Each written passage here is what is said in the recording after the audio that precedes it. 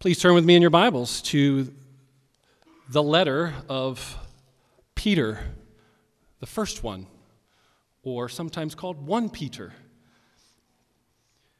If you're using the Pew Bible, I encourage you to follow along as we carefully read God's Word in this beautiful letter.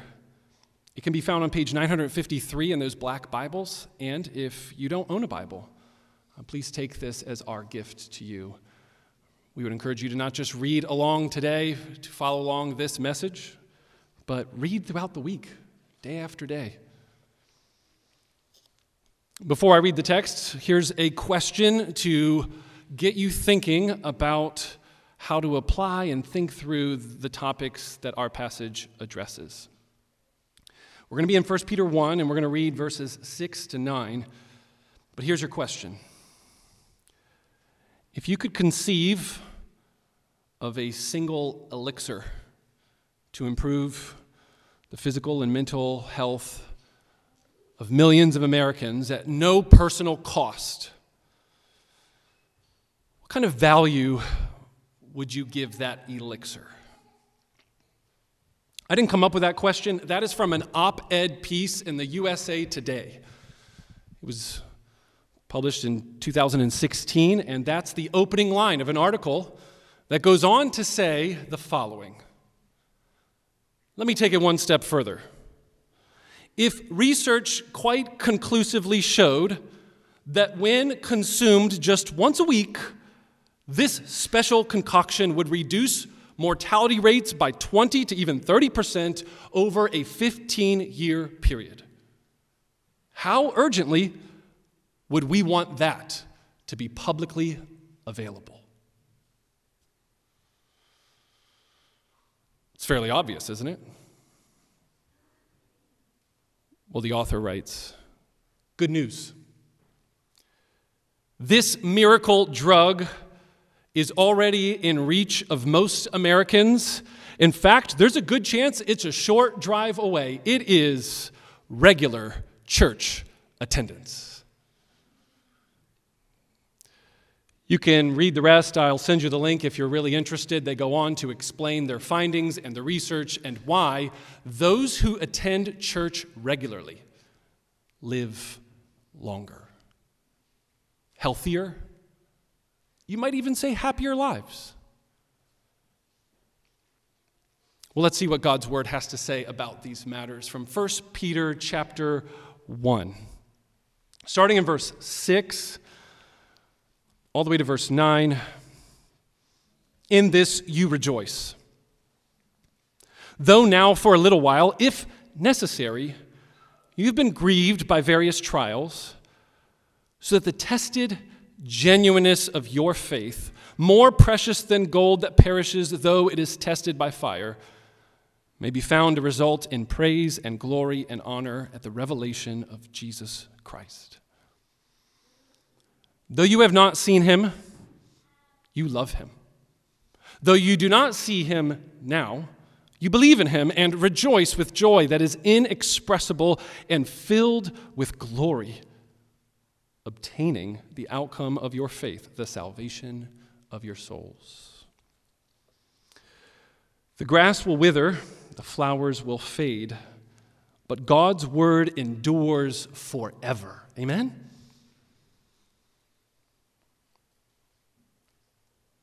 Big idea of today's message. In one sentence, God's elect greatly rejoice, even during the grief of exile, because of the greatness of their salvation. God's elect greatly rejoice,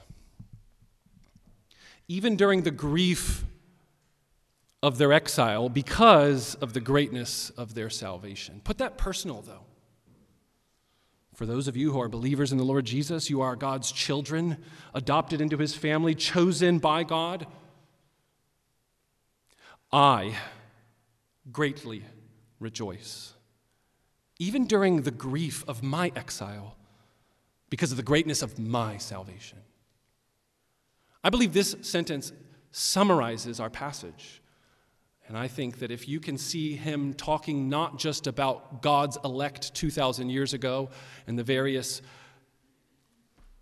places of dispersion that you see in verse 1 of our letter, but about you,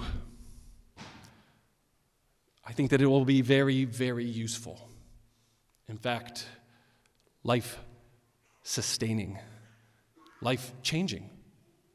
So let's break down that one sentence in each of its parts. And for those of you that are just looking for basic ways to study and read your Bible, let me just give you the behind-the-scenes curtain look. I'm simply answering 3 questions I had about this passage. What is Peter saying? And the answer, I believe, is God's elect greatly rejoice. That's the answer to that question. What's he saying in these verses? God's elect greatly rejoice. Second, what's the context and situation for them greatly rejoicing? And the answer to question 2 is even during the grief experienced of exile. Question 3, why? Why are God's elect having such great joy even during great grief? Answer, because of the greatness of their salvation. It's simple, isn't it? If you're wanting just basic Bible study skills and tools, ask just simple questions. Who, what, when, where, why, how. Think about it, follow the logic, and this is my attempt to do that for you. First, what? What is Peter saying? I think Peter is saying in this text, God's elect greatly rejoice. The grammar here is incredibly important and powerful, so if you don't tune me out for the next minute or two, I think that you might have this moment of, wow, the Bible's cool. Here it is. Here's the question. What's Peter saying? Is Peter telling us what we should be doing? You should rejoice during trials? Or is he saying what we will do? You will one day rejoice after the trials are over and you're saved? Or is he saying what the elect exiles are doing right now? And all 3 grammatically, strangely enough, are possible. So this is one of the big debates by Bible exegetes and theologians trying to figure out what's Peter actually saying here. To say it another way, is he stating a fact about who these people are and what they're doing right now in the present? Or is he stating a command? This is what you need to do. Or this is a promise of what you will do. Which one is it? There are 3 options. They're all legitimate in the Greek language. And so you have to think hard about how to answer this and to translate it. As you can tell, the English Standard Version that's in front of you in the black Bibles, the one I just read for you, it has chosen which of those 3 options? Now, present. This is who you are. This is what you're doing. Not future, you will do it. Then you would say, in this you will rejoice in the future. Or it would say, in this you should rejoice. The ESV gets it right. Peter is saying this is happening. God's chosen children are presently rejoicing, and they're doing it a lot. Why do I say a lot? Why do I say great joy? Because notice the way that our passage, 6-9, are bookended by joy. In this you rejoice. And look at the way that verse 8 says, though you do not now see him, you believe in him, and you rejoice with joy. That's a weird way to talk, isn't it? You rejoice with joy. What other way would you rejoice? Rejoice with stoic indifference? Rejoice with sadness? Rejoice with anger? Can you tell that he's wanting you to get the point? These people have great joy. In fact, he says another description of their joy. It is inexpressible. You rejoice with a joy that is, I don't have words to even describe it. That's pretty cool. That's good joy. Anybody want that? Sign me up. I want that kind of joy. That's what he's saying that these people have. Embassy Church, I want to declare something very similar. You have this too. This describes many of you. You have this joy because you have this salvation.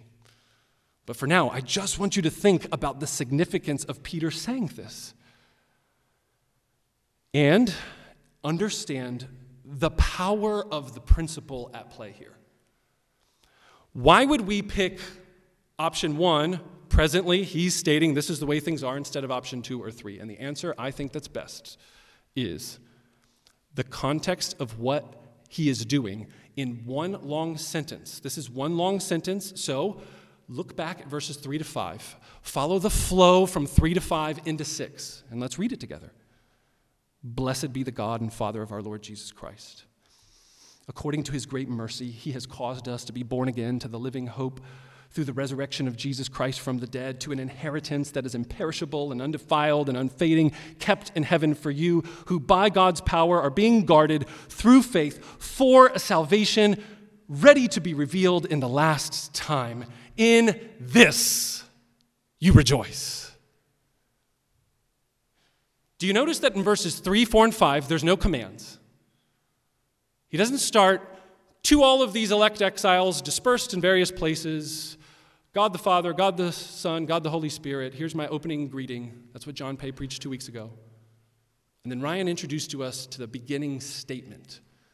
And it's praise, as Ryan said. It's doxology. Blessed be God, because he has raised Jesus from the dead. He has done something. And in this, you rejoice. You do rejoice because that thing has already happened. He's not saying because of that to rejoice. To further explain the point, if you were to say not just the grammar of the text, but the context of the flow, he's just talking about how good God is. Do you guys get that vibe when you read verses 3 to 9? If this is all one big sentence, is the vibe, here's a list of commands I have for you. He's going to get there, by the way. Hold on. He's going to get there. He's going to command things. Be holy as God is holy. Live out your exile in a certain way. Husbands, wives, he's going to have instructions for you. Those submitting to their masters. He's got all kinds of commands. But at this point in the letter, he is just telling you the greatness of God. And in fact, go reread the rest of your New Testament and ask yourself, how many times do the New Testament authors begin with beautiful, doxological, glorious sentences with praise about who God is and who God's people are? Not commands yet. Let's just remind ourselves and set the story straight. This is who you are on the basis of who God is. It's called the indicative in Greek. It means that there's a way of communicating where you're not trying to get somebody to do something, but you're trying to tell them a fact about reality. That's what's happening in verses 3 through 9. So let me try and say it in a few different ways to see if you get the basic big takeaway from point 1. Peter's not telling you what to do. He's not telling you what you will do. He's telling you, this is what Christians are like.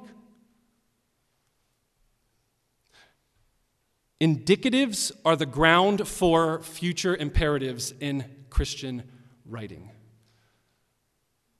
Now, if that sentence was a little confusing, I'm going to say the same thing again various ways. So hopefully we'll all, at the end, be on board.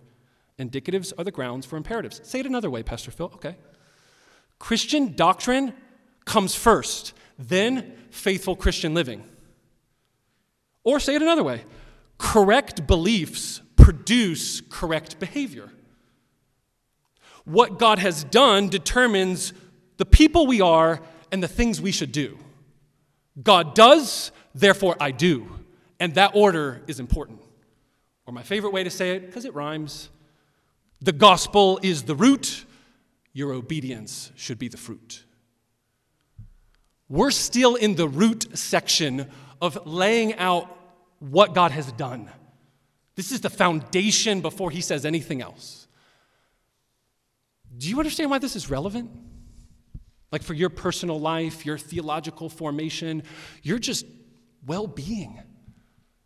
Could you imagine if week after week after week, you came to a church that believed these basic fundamental principles of communication? The gospel is foundational. God has done something in the person of Jesus Christ for you in your place, and on the basis of his incredible great mercy, verse 3 says, because of the power of the resurrection that is in this inheritance in heaven, on the basis of those things, we are joyful people that then he'll get to live a certain way. But we haven't even got to the living part. He's still talking about the God part. This is who God is. And on the basis of that, this is who you are. You're people that rejoice, even in the midst of trials. Friend or visitor, if we've not met yet and you're your first time here at Embassy, I would love to make it clear to you that more than anything, we would want you to understand the gospel because it's the root. We'd want you to understand what it means to become a Christian. And very simply, we would say that God is the creator of heaven and earth. And even though you've not seen him, you can trust him and believe in him like our text says. But you must first understand that you've sinned against him, that you have not lived like you should.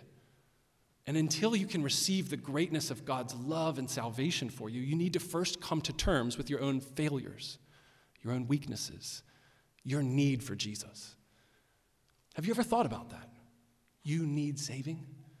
Today could be a good day to start really seriously thinking about the fact that you need a Savior. The good news of 1 Peter is that Savior is Jesus Christ, and his salvation is not, take it or leave it. It's great. It's really good news. The God of the universe that you sinned against, he decided that instead of making you pay for your sins, he paid for them himself by dying on the cross as a substitute for our sins. And then, to demonstrate his absolute victory over sin and death, he was buried in the ground, he rose again from the dead, and now our inheritance is kept in heaven forever because Jesus Christ, our ascended King, reigns. We have a living hope. And this is the reason why Christians have joy. And I believe this is the reason why regular church attenders, especially those that hear this message regularly, they live longer. Because hope gives life. And the gospel is the foundational seed for all hope, period. Do you know the gospel? Fellow church member, you've heard the gospel 1,000 times. Do you need to hear the gospel again today? Yes, I do, Pastor Phil. Well, praise the Lord. The gospel is right here in our text. I don't need to smuggle it in. That's the basis of all that's being talked about in 1 Peter. Now, if any of you are here today and you're a child of one of our church members, children, anyone under the age of 18, especially those of you that have pretty much grown up going to church your whole life, I especially want you to start thinking about how it's very easy to mimic the behavior of your parents or the Christians you see around you, but there's a difference between mimicking behavior and doing things on the basis of the gospel. You should really make sure you think about that, and if you have questions about that, talk to your mom and dad, talk to maybe one of the other youth leaders, attend some of our youth gatherings in the future so that you can think through how the gospel changes people's lives. And it's not about trying to live a certain way so that then God will be happy with you, but receiving his happiness because of the way that he has taken away your sins on the cross. So many times we've heard testimonies of people that are getting baptized in our church, or even this morning joining our church for membership, and they grew up going to church, and then they said, you know, I really didn't believe the gospel. My life did not demonstrate fruit of obedience. I said a prayer one day, I even got baptized at my church, but true saving faith wasn't demonstrated in my actions. Praise God that so many people have, in various ways, whether in college or later on in life, heard the gospel and then realized that just going to church and even praying a prayer one time or even sometimes getting baptized, these things are not necessary assurances of you being saved.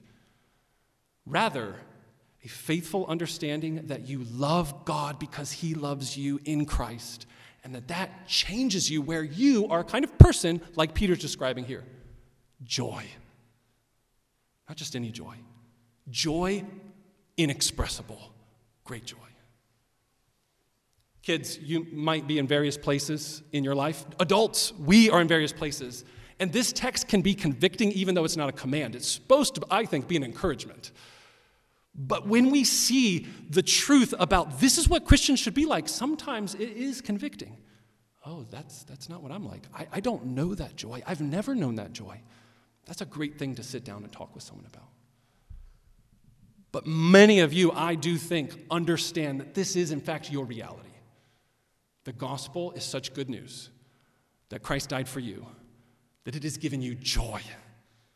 Great, great joy. Without naming names, let me just illustrate the point. Last week, in this room, one of our church members was informed right before church started that someone dear to them had died.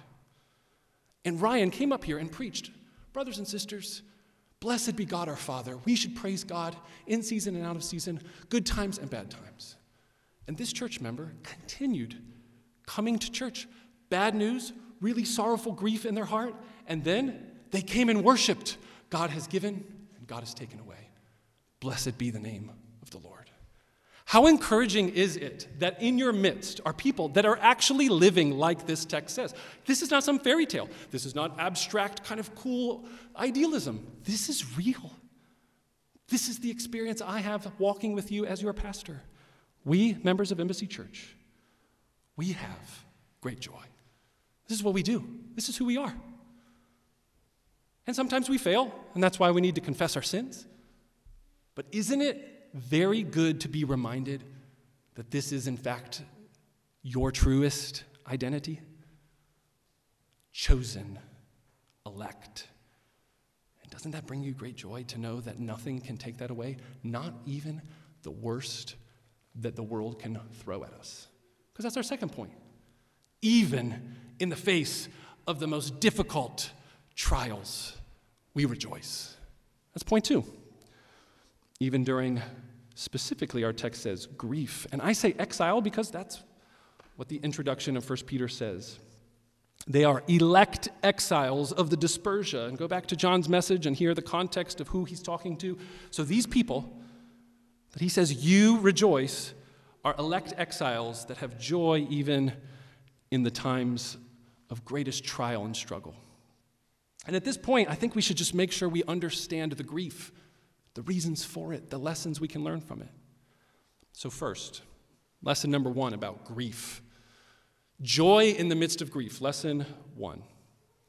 This grief, specifically, I believe, is more about emotional grief than physical pain, which is why I think our translation gets it right. Sometimes the translations say suffering, which is fine, but that's a bit broad. Suffering can be bodily suffering, physical suffering, or emotional suffering.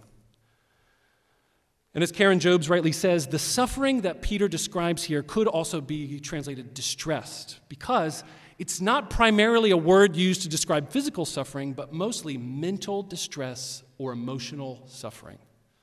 And here again, Karen Jobes quoting her, she says, "It is used in extra-biblical literature regularly to refer to the emotional response when somebody loses some great financial loss, when they're being harassed by annoying neighbors, or the emotions or pain and sorrow from the trials of life." Brothers and sisters, Christians, elect exiles, do you know this grief? This grief is emotional, mental difficulty. And today, we live in a day that is especially talking about mental health.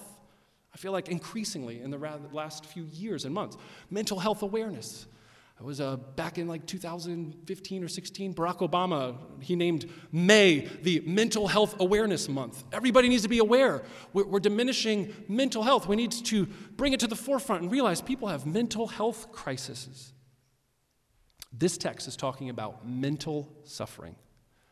And if you read through 1 Peter carefully, you'll notice that the precise kind of suffering that they're experiencing is often related to harassment and insult.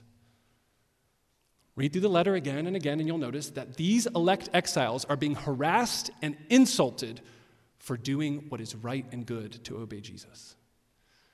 There's the context of the suffering. So, lesson 1, realize that the Bible is not indifferent or absent in the topic of mental and emotional health. This kind of grief is that kind of grief.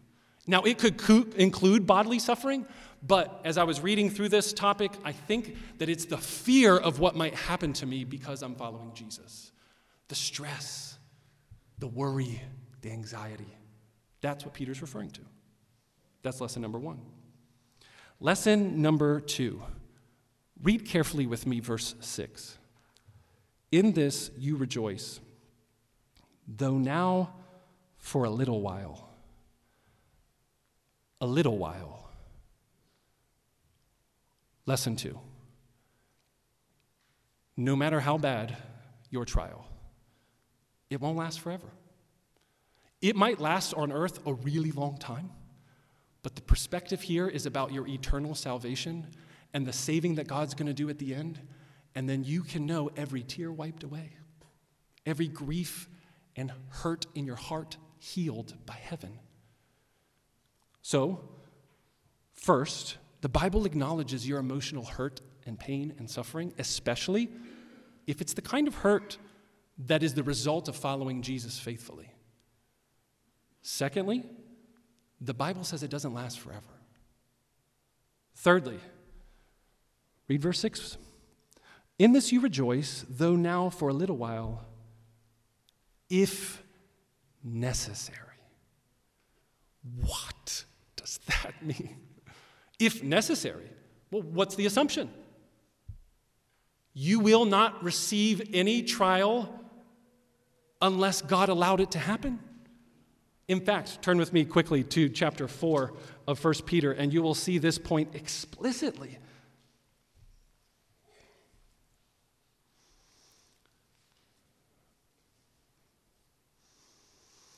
In 1 Peter chapter 4, we're told that suffering and the difficulties that these Christians are experiencing is because of God's sovereign will. It's part of the broader plan and the mystery of that plan. Starting in verse 12, Beloved, do not be surprised at the fiery trial when it comes upon you to test you as though something strange were happening to you. But rejoice insofar as you share Christ's sufferings, that you may also rejoice and be glad when his glory is revealed. If you are insulted for the name of Christ, you are blessed, because the Spirit of glory and God rests upon you. But let none of you suffer as a murderer or a thief or an evildoer or as a meddler. Yet if anyone suffers as a Christian, let him not be ashamed, but let him glorify God in that name. For it is time for judgment to begin at the household of God. And if it begins with us, what will be the outcome of those who do not obey the gospel of God?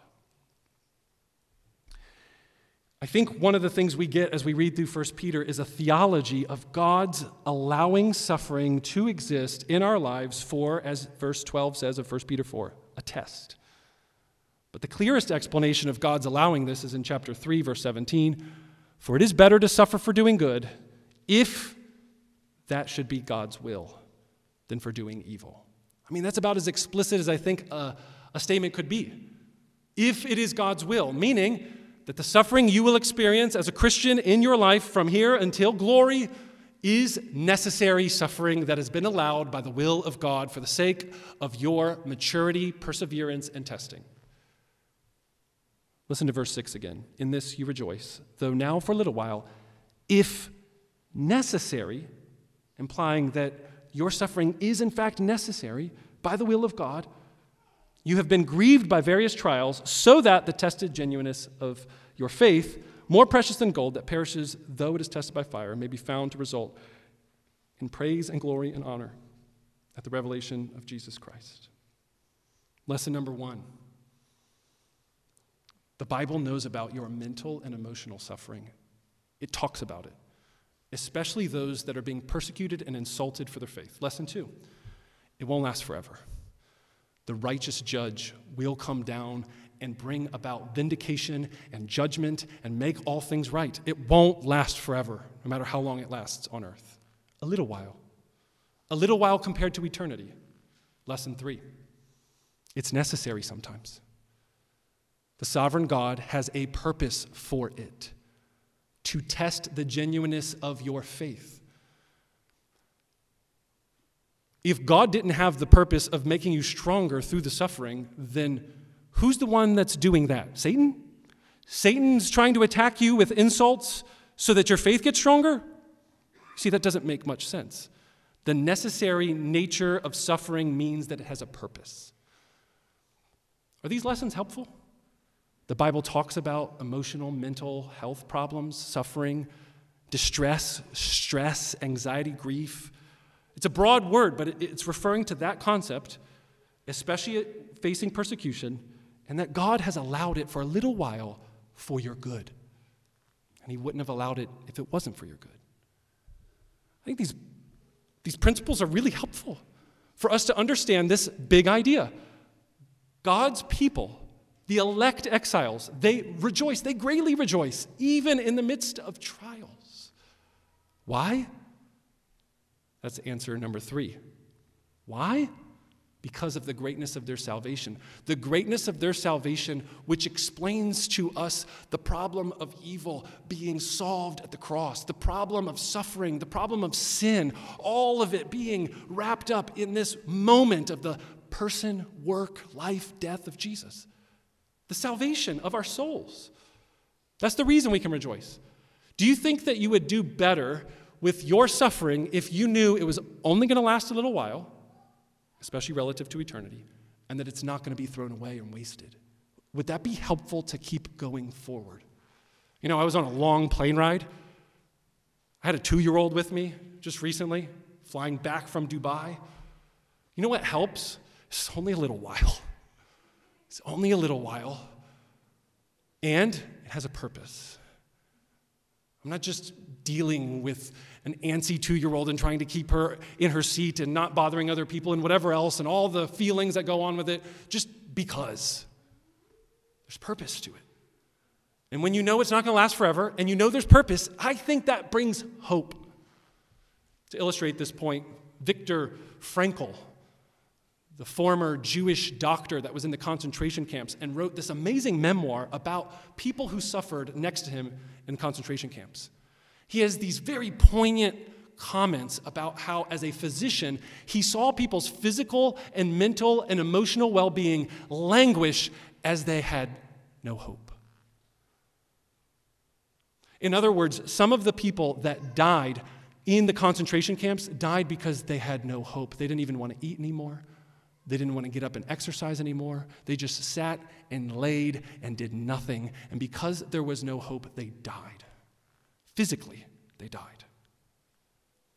That point is true today, right now, in this room. Your physical, emotional, and mental well-being, I think, will turn on the strength of your hope in the gospel.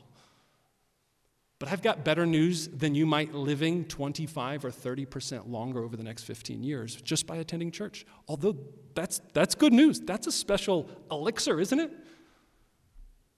The salvation of your souls. That's even better.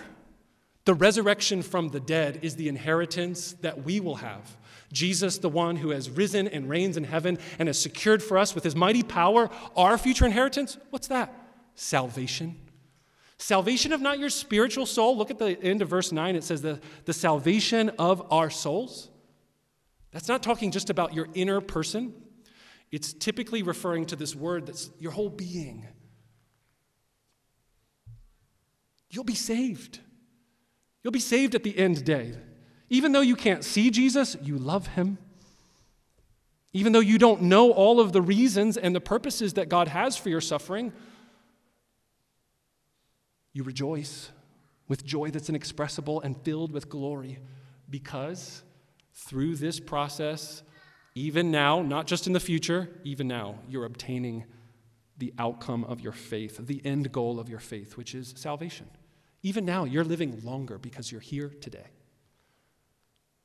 But even when you die, that hope and that faith and that love in Christ will bring you back from the dead and you will live forever and ever. That's the good news of the gospel.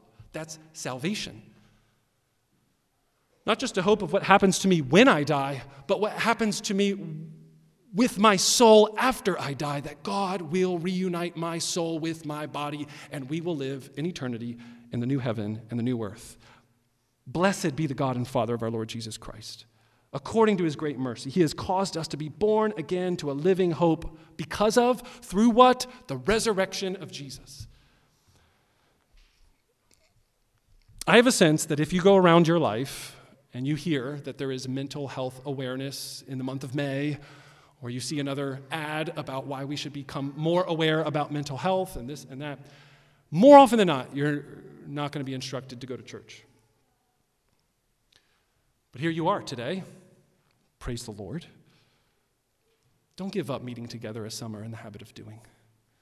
Not just on Sundays, but in the day-to-day fight for hope, so you stay alive, literally in this earth, but so that you live forever in eternity. This is our great hope and our great salvation. Our joy and our faith is better than any gold or dollar amount that you could have in your bank account. More precious than anything that this world has to offer is the security of the hope that when even you breathe your last, that's not the end of the story. So, brothers and sisters, be faithful and perseverance in your weekly attendance in the Sunday gathering. Be faithful in your perseverance of reaching out to one another when they're dealing with sorrows that are great. Our text says that there are various kinds of trials. It's not just one. It's not just persecution necessarily, but there's various trials that this room is comprised of. We should empathize with the fact that the Bible names it, points to it, and then says, here's how to have joy, not just any joy, great joy. And then, remember, this is not just something to strive for. This is who you are. So the encouragement is not so much about doing it, but embracing, receiving, knowing. This is the body of Christ. You will continually become more this person the more that this hope saturates your soul, saving it now and especially in the future. Would you join me in a word of prayer?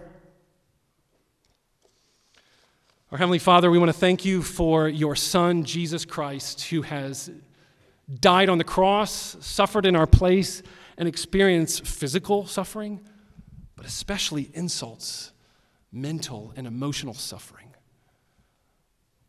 What we see in our text about elect exiles necessarily suffering, we could say even greater about the Lord Jesus Christ. It was necessary for him to suffer, and he was happy to do it for the joy set before him. The joy of seeing us have an inexpressible joy even in the face of the greatest trials we face. So we want to pray that the Holy Spirit would help us to live out the reality of who we are by receiving today. That the emphasis would be on the indicative, on the done, on the finished work of Jesus, not so much the things that we need to do. Oh, Father, I pray that there would be such sweet mercy and grace that's flowing from heaven down into this room and encouraging souls with hope. That even if they didn't want to come to church today, they're here and they're hearing that you loved them. And because of your great love for them, they love you.